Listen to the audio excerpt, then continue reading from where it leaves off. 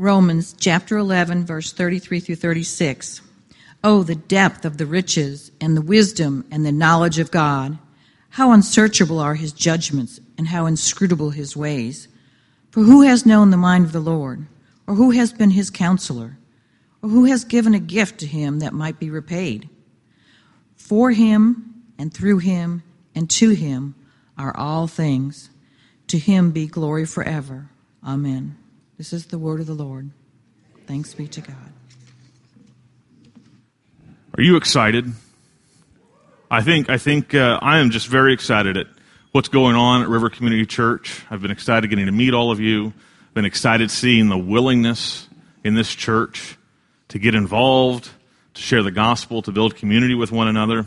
I'm excited about the new Sunday school classes that we're offering this upcoming next week. One more new thing, October 1st, new classes. And I want to take this moment right now just to encourage you as people who love the Word, as people who want to grow in Christ, not to neglect that opportunity of adult education, the Sunday school hour that we have here at River Community Church. We have 2 classes. I think they're both going to be excellent, and I look forward to seeing a lot of new faces next week. Okay? Do I need to peek? Do I need to come in? I might. All right. Well, we are here at the very last of our first series called First Things. The idea of this series has been to ground us on what is most essential, which is absolutely non-negotiable about who we are as River Community Church. These are the 5 solas of the Reformation, which were not which were not created in the Reformation, but rediscovered because they are from the Scriptures. What the 5 solas of the gospel do is make sure that in everything we are gospel-centered. Because if we lose the gospel, we drift off into obscurity and we become not the hope that the world needs. And so we have made this series after the image of a constitution so that you recognize that this is not only where we start, but these things govern us all the way. If we ever depart from the solas of the gospel, we have left our constitutional grounding and must repent immediately. So we are at the very end of our solas, which is to God alone be the glory, or sola deo gloria, as it is heard in the Latin. And as we think about this final sola, which is the sum of all the other solas, it gives us an opportunity to reflect personally on the gospel that we believe. Maybe even more on the motive for why we believe in the gospel. Let me ask you, why do you want the gospel? Why do you want the gospel? Why do we offer the gospel? Is the reason that we want the gospel because, oh my, I don't want to go to hell? Is the reason that we want the gospel because we want to go to heaven? Is the reason that we want the gospel because we want forgiveness for our sins? Or is it because we want hope and encouragement in our day-to-day life? All of those are great answers. All of those are true of the gospel. These are good things. But are they all? Is that all that we want when we come to the gospel? These ends, if they are all that we want, look a lot like treating the gospel as an insurance policy. They cover us. They take care of the risks. They give us the coverage that we need. And once we have that insurance policy, it becomes very easy to say, all right, I've got that taken care of. After all, who goes back to visit their insurance agent week after week once they have their policy? You see, if all the gospel is, if all we want from the gospel is to cover us from the moment we die onward, then the idea of worshiping and fellowshipping, well, that seems like a lot of time. And that may not be all that necessary after all. And in fact, if we treat the gospel as an insurance policy, we recognize no one really wants insurance. You just have to have insurance. It's necessary for your car, for your house. We have it because we need it. But let's be honest, we'd drop it immediately if we felt like we didn't need it. We'd put that money back in our pockets for something else. This seems, I think, to be perhaps the story of what's going on with the gospel in America today. The reasons that we have preached for why you need the gospel are becoming increasingly dismissed because they are seen as less needed than they were in previous generations. America doesn't want heaven when they die. They want heaven right now. Forgiveness only matters if you believe there is right and wrong. Hope is for losers. We are people that get the good, that get it done. If you want a good life, you go out and you take it for yourself. Hell? I'm kind of doubtful about hell. But just in case, I'll give you, I believe in Jesus. I'll put that in my back pocket, and we'll go on. Many adapt the gospel to this new mindset. Instead of heaven, some try and make the gospel the key to a wonderful life or living your best life now. Instead of forgiveness, we talk about the gospel as self-improvement. Instead of hope, we talk about action. You join us and we'll beat the enemies on the far left or the far right. We'll win our agenda right here, right now. We are not going to lose.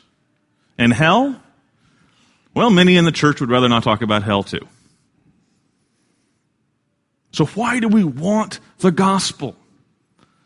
This is something to personally examine. Why do I want the gospel? What is the ultimate end that I am seeking to fulfill, to find in the gospel? That question will go to the very bottom of your soul. And it will tell you your deepest need. As we look at the above list, we see that the gospel seems to be wanted or not wanted based on one common denominator: the self. The self.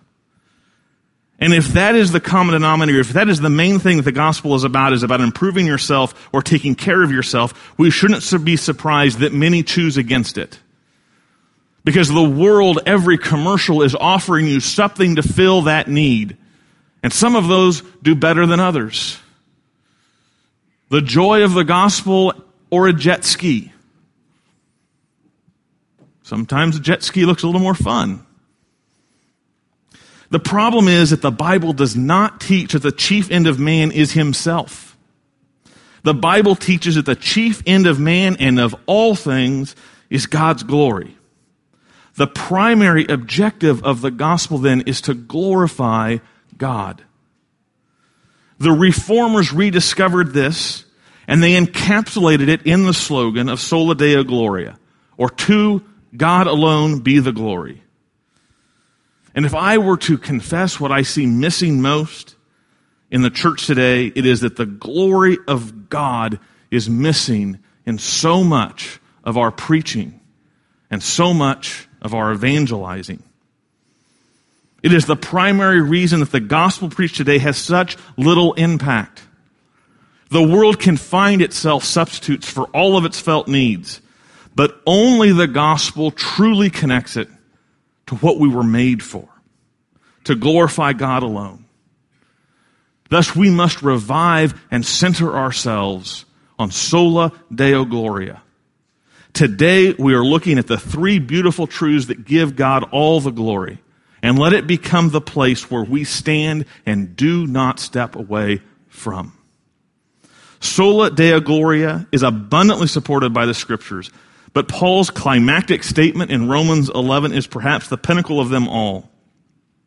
He has just completed presenting the gospel of salvation by faith alone, in Christ alone, all because of God's grace alone. And he comes to the end and he says these words, which are nothing but praise, an outburst of joy at the God who so wondrously saved his people, in this passage we will find the three beautiful truths that gives all the glory to God.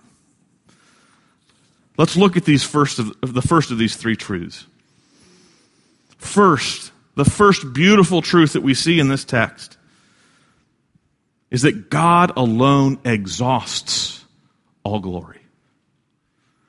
God alone exhausts all glory. And we see this in verses 33, 34, and 35. God's greatness, Paul shows us, is beyond finding out.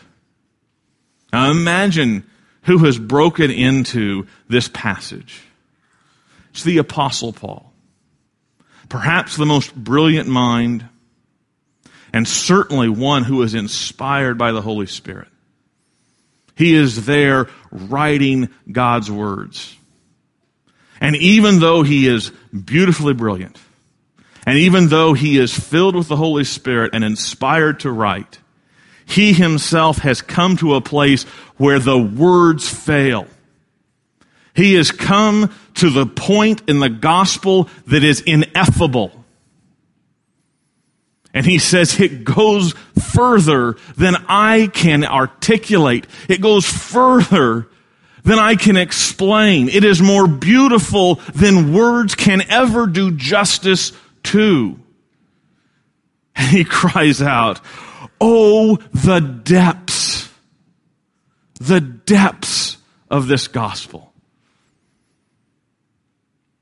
The idea of that is an abyss that goes down. And Paul has the plumb line that has gone down further than anyone else. He has dropped it mile after mile after mile into the beautiful well of God's grace. And he has run out of rope. And it goes all that much further. He is saying, oh, the depths, the unplumbable depths of God's grace, of God's greatness. And so he erupts into praise as he finds that his end comes so far short of explaining the great end of God's glory. It is like when you pull yourself up over the ledge and you get your first look at the Grand Canyon. Have you seen that? Have you had that experience? You come up all these dusty roads, you can't see anything, and then all of a sudden you come through the trees, and for miles and miles there are these carved rocks and deep cliffs and plummeting lines all over the place, and you just go speechless. Your heart just breaks into glory. And that is where Paul is. It is like he is standing at the Grand Canyon, except the Grand Canyon is too small. He bursts into three attributes that highlight God's greatness. He says, his riches. His riches. He contemplates the riches of Christ that we have found in the gospel, the riches of God. He says, all the riches of Christ are ours by grace. All the riches. Think again upon Ephesians chapter 2, verse 7 from last week, where Paul says, in the coming ages, he might show the immeasurable riches of his grace in kindness towards us in Christ Jesus. The coming ages, meaning after all time has been exhausted and we dip into another age and go through all of that age and then dip into another age and then another age after that. After we go through all the ages the mind can contemplate, and there are more ages after that. He says, even at the end of all of that, the riches of God's grace remain unmeasured. They are immeasurable because they are infinite. And all of those riches are ours in our union to Christ. So Paul asks this question, who can give a gift that he might repay? He is quoting from that magnificent moment where God meets Job, and God reminds Job that I am God and you are not. And one of the things that makes him God is that he has everything. His riches are inexhaustible, and there is nothing that we could possibly give to God. There is nothing we could claim upon God that he would ever have to repay, because he is the creator of all things, and in him is all things. And so Paul is bringing this question to us so that we can say with him, no one can give God a gift which he must repay, because there is nothing God lacks. So when we proclaim Sola Deo Gloria, we are saying it is all by grace alone, and we receive it only by faith alone. The reason that it ends with 100% of God's glory is because it starts 100% from God's grace. Second, he exclaims, his wisdom. Only God's wisdom could give us this gospel. This gospel is this: the most horrendous, torturous execution device ever created, ever imagined. The place where all hopes are crushed, where the stench of death is its ultimate power. God turned that device, the cross, into the place of hope, of good news, of salvation. The greatest evil was turned in God's perfect wisdom into the place of eternal salvation. That is God's wisdom. And it makes a fool out of all of us. It makes us stupefied. And so Paul says, who has known the mind of the Lord, or who has been his counselor? Who has ever given an idea to God? No one.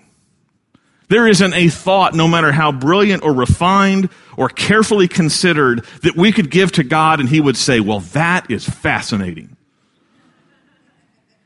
Because he has all wisdom, and there is no counsel that we can give him that impresses him. His gospel proceeds from his perfect wisdom. And third, Paul proclaims his knowledge. His knowledge. Oh, the depths of his knowledge. His plans proceed from his perfect knowledge. There isn't some part about the gospel that he didn't think of. There isn't some outcome of the gospel that surprises him. He knows all things perfectly, and the gospel proceeds from that perfect knowledge. And so Paul says how unsearchable are his judgments, how inscrutable his ways. What he is saying is that when our brilliance goes to its fullest limit, searching the goodness of God, searching the revelation of God, we will eventually come to where Paul is, and that is complete silence. It's not because we can't comprehend God, but he goes so far what we can ever understand, because he is infinite in knowledge. I think of Isaiah's words in chapter 55, verse 8 and 9, where God says, my thoughts are not your thoughts, neither are your ways my ways, declares the Lord. For as the heavens are higher than the earth, so are my ways higher than your ways, and my thoughts than your thoughts. Even the angels marvel at this gospel. Peter shares this in his first epistle, the 12th verse of the first chapter. It was revealed to them, the angels, that they were serving not themselves but you in the things that have now been announced to you through those who preach the good news to you by the Holy Spirit sent from heaven. Things into which angels long to look. The angels of heaven spend their time in ceaseless fascination and wonder at what God has done through Jesus Christ in saving us. And the angels have had a huge head start. They've been at it for ages and ages, and they are doing it without any contamination of sin in their mind. They have perfect insight. They are in the presence of God. They know the mysteries of God better than any creature. And they are here longing to look because there's more. There's more to this good news than I can take in. And that's the same gospel that Paul is trying to preach right here. Thus, we come in God's glory to recognize that we have Scripture alone, because this knowledge can only come by the revelation of the one who has perfect knowledge. We see that glory belongs to God alone as we look at these verses. To see the fullness of glory is to see God alone. There isn't something glorious that is beyond God or above God. To see all glory is to see God. He alone exhausts all glory. He is the King of glory. And this infinite greatness of God that we are plumbing, that is His glory. He is so deep and so rich and so wise and so full of knowledge that it goes on forever. His greatness, His infiniteness is His glory. Now some, when we talk about the glory of God and the fact that the gospel ends with God's glory, respond with, that sounds so selfish. If the ultimate end of the gospel is so that God can get praise and glory, doesn't that mean that the ultimate end of the gospel is the epitome of selfishness? And isn't selfishness by definition sinful and wrong? To seek glory for ourselves is wrong. Why would that not also be true of God? Well, the main distinction there and the main error in that thinking is that we have confused the Creator and the creature. Paul is making clear here, I am not the Creator. He goes so far beyond me. He is perfection. And if a creature were to say, all glory belongs to me, or I am going to pursue all glory for myself, then he is taking the place of God. The reason that God rightfully claims all glory is because God rightfully is the ultimate, the one whom all glory belongs to. When God is not glorified, something that is not God becomes glorified. And that means to glorify anything but God is to rob God of what He rightfully deserves. We can see sin's folly and ugliness by this very fact, because it is man's fallen nature to substitute an inferior glory for God. Listen to what Paul says in the beginning of this letter. Romans chapter 1, he says, claiming to be wise, they, all humanity, became fools and exchanged the glory of the immortal God for images resembling mortal man and birds and animals and creeping things. Therefore, God gave them up in the lusts of their hearts to impurity, to the dishonoring of their bodies among themselves, because they exchanged the truth about God for a lie and worshipped and served the creature rather than the Creator, who is blessed forever. Amen. You see what happens when all glory does not go to God. We have exchanged God's glory for something that is not God. And when we give our praise, our time, our energy to that thing, we make it God. But what happens when we make something that is not God, God? can that thing fully delight us, fully satisfy us, fully reveal to us all that we are made to be? Absolutely not. When we give glory to anything but God, we debase ourselves. We decrease ourselves. Think about various sins and what they really do. Pornography. Pornography.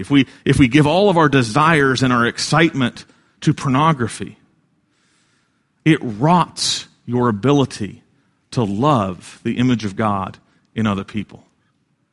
They become objects. They become ends to a mean. They become simply for your pleasure. The idea of putting glory in sex is to make people into objects. And it's to deny your ability to truly know one another. There is a prison that comes upon us when we pursue something with glory that does not deserve that glory. The sadness when we do not pursue God's glory alone is that we shrink. We become something inferior than what God has made us to be, which is image bearers of Him.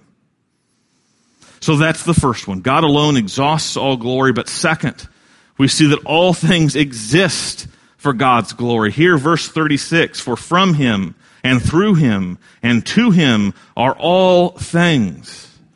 Now, as we hear this doxology, this word of praise, we should hear those same words having also been used for Christ in our first sermon. When we looked at Christ alone, we looked at these words from Colossians, where Paul says of Christ, for by Him all things were created. All things were created through Him and for Him. All the glory of God also belongs to Christ. Because once again, the glory of Christ is the glory of God. Our Savior is one and the same. He is God.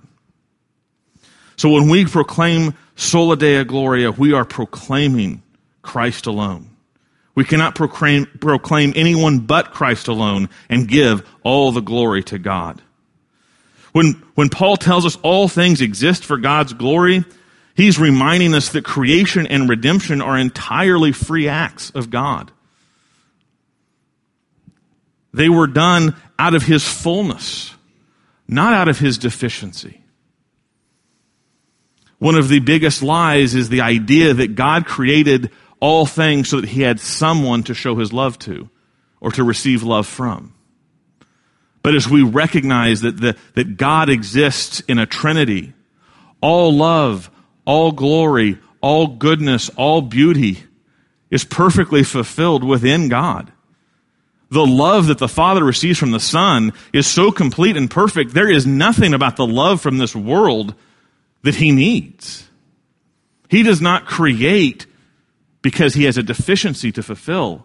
He creates because the fullness of His glory makes it a joy to share that glory, to display that glory, to allow others to receive fullness from His glory. It is out of His freedom and out of His fullness that God creates. God gets the glory for being the creator of all things. That's what it means from Him. God is the creator of everything, material and immaterial. Nothing exists apart or before Him. Second, we see that God exists, or God gets the glory for being the sustainer of all things. Through Him, there isn't a moment that goes on in this world, anywhere in the whole cosmos, that is not sustained by God's will. All things are sustained and governed by Him. Nothing exists or happens apart from His sovereign will. As Paul says in Ephesians, in Him we have obtained an inheritance, having been predestined according to the purpose of Him who works all things according to the counsel of His will. Now that's a verse worthy of a sermon all its own. But the fact of the matter is, all things exist and continue to exist because they exist for God. And the moment that God desires for them not to exist, they cease to exist. You might say, well, does that even include things that are bad? And how could that possibly be true? And we see time and time again in Scripture the way God uses what is intended for evil and brings goodness and glory out of it. The story of Joseph being sold into slavery, being thought dead, being a prisoner, being accused of adultery, living in the squalor of a prison for perhaps 2 decades, was all part of God's plan to save his brothers, to bring them into Egypt, where they would find plenty. And so we recognize with Joseph at the end that though the brothers had intended all of this to Joseph for evil, God intended it for good.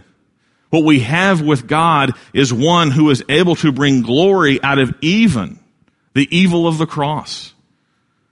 And so when we consider that and recognize that, we say, yes, I don't know how, but all things will bring God glory. Because God, with his perfect knowledge and his perfect wisdom, has determined it will be so. Finally, we see that God gets the glory because all things exist for him. All things are to him, Paul says. All things exist for God's glory, even the wicked, to glorify God in his judgment. And here we look at some of the more challenging words in the book of Romans from the 9th chapter, where Paul says, what if God, desiring to show his wrath and to make known his power, has endured with much patience vessels of wrath prepared for destruction, in order to make known the riches of his glory for vessels of mercy, which he has prepared beforehand for glory. Even the wicked, even the sinfulness, even the unrepentant will eventually bring glory to God because they will demonstrate the righteousness of his judgment. Third, all things end in God's glory. To God be the glory forever. Amen. To God be the glory forever. Amen. This is the end for which all history is headed. There will become a time where there is no history, but there is God, and what will be happening is he will be receiving glory. And it will go on for eternity. Some, as we saw in that previous verse from Romans 9, will bring glory to God through their praise. Others will bring glory to God through their judgment. Those are the two places that we can land. Either we glorify God by his judgment, or we glorify God by his grace. This verse, to God be the glory forever, amen, is not simply a declaration of what will be, but it is also a call upon us to be glorifiers of God. The word glory, when it's in the Hebrew, translates the word kabod, which stands for weightiness, hefty. The idea of God's glory is that it gets the weight. In Greek, the word is doxa, which is praise. And so the question as we think about the fact that all things end in God's glory, that glory is where everything will end, glory to God, is right now, as we look at our lives, as we look at what we do, what we spend our time with, what gets the weight? Does God's glory get the weight in your recreation? Does God's glory get the weight in your relationships? Does God's glory get the weight in your thought life? Does God's glory get the weight in your actions? Does he tip the scales and says, I do this or I don't do this because of the glory of God? If not, in your heart is the exchange of God's glory for something else. What does your life celebrate? What does your life praise? What does your life testify? You have to be part of this. Is it some pleasure? Is it your workplace? Is it your family? Or is it God's glory? I expect you're with me, that as you look at your heart, you recognize God's glory is not getting the weight. And God's glory is not getting the celebration and the praise of my entire life. And if we recognize that, then we have to take with great seriousness what Paul says in Romans chapter 3. For all have sinned and fall short of the glory of God.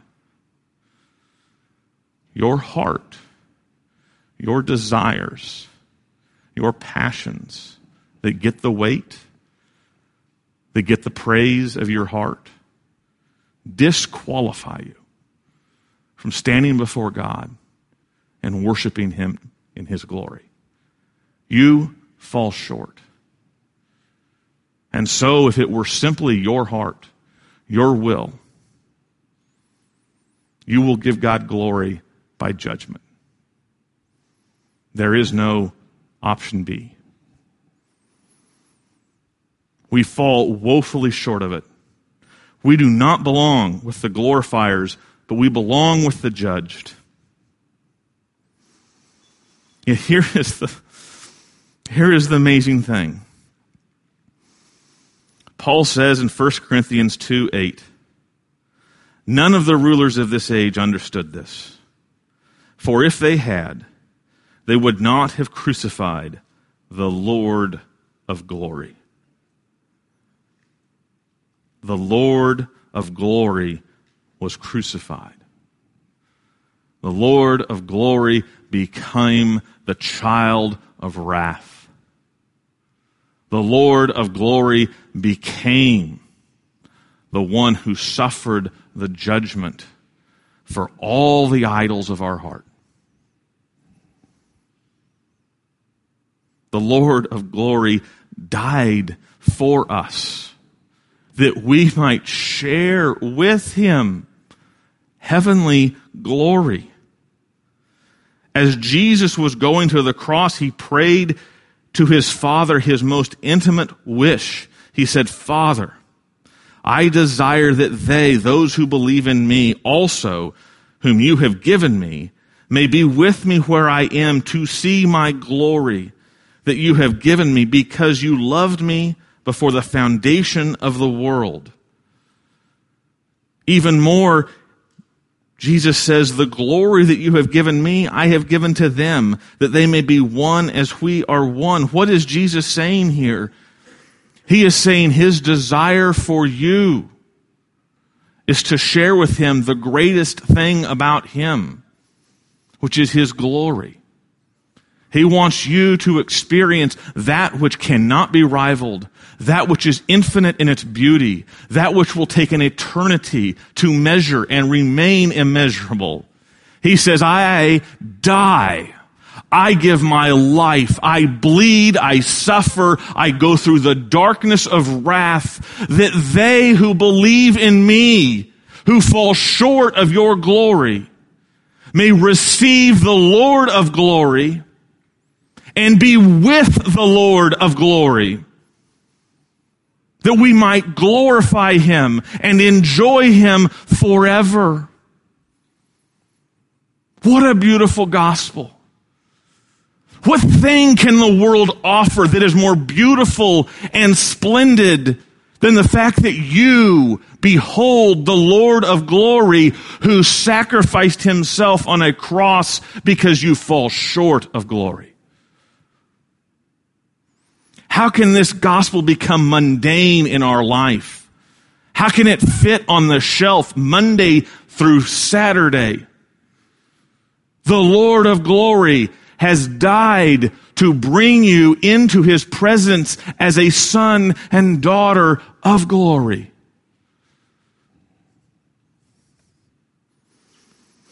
God's glory is not selfish ultimately. It is self-giving. The greatest gift of the gospel is to get to behold, worship, and enjoy the God of all glory, who is the God that so loved the world that he gave his one and only Son, that whoever believes in him may not perish, but have eternal life. Forever. To God be the glory forever.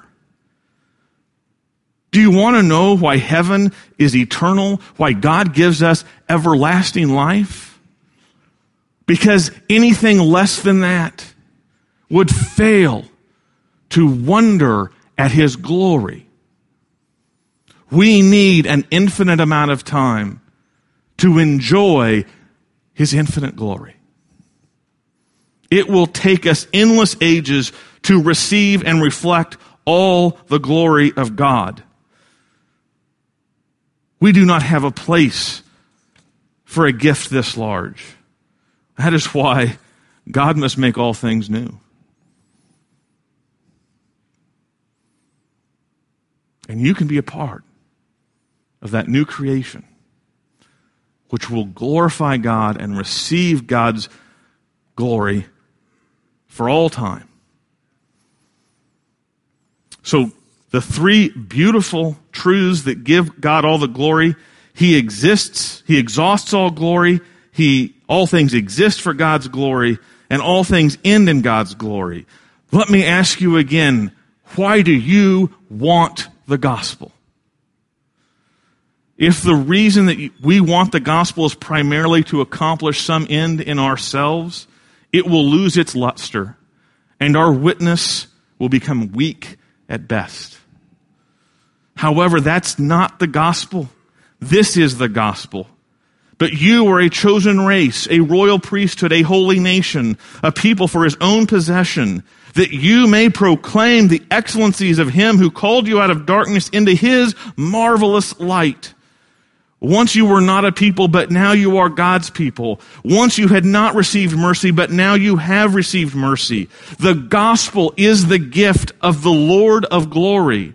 The Lord of glory is what we receive in the gospel. Does the gospel fill you with worship? When we grasp this, how can we not be consumed with anything less but the worship of him and the declaring of his excellencies? The Westminster Shorter Catechism nails it. The summation of the Reformation. What is the chief end of man? The answer is to glorify God and enjoy him forever. Now, you may be here having pursued yourself as your chief end for years. However, I can tell you, you have a deep emptiness. You have a deep, unfulfilling hole. And you know it. You find it at night. You find it when you wake up in the morning. And you try to chase it away with worldly distractions. You have found fulfillment constantly elude you. There is a sense of pointlessness and despair that you are constantly fighting away. What's the point? It's at the bottom of your thoughts.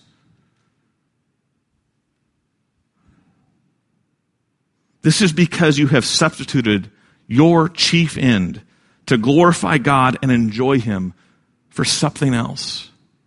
And that something else is crushing you. And eventually it will kill you. And finally, it will separate you eternally from God. Today, though, the good news is offered today. Today, the purpose you were created and your heart longs for has been made available. The Lord of glory invites you into a personal relationship with him. He will take all your emptiness. He will take all your idols. He will take all your sins and crush them and remove them as far as the east is from the west.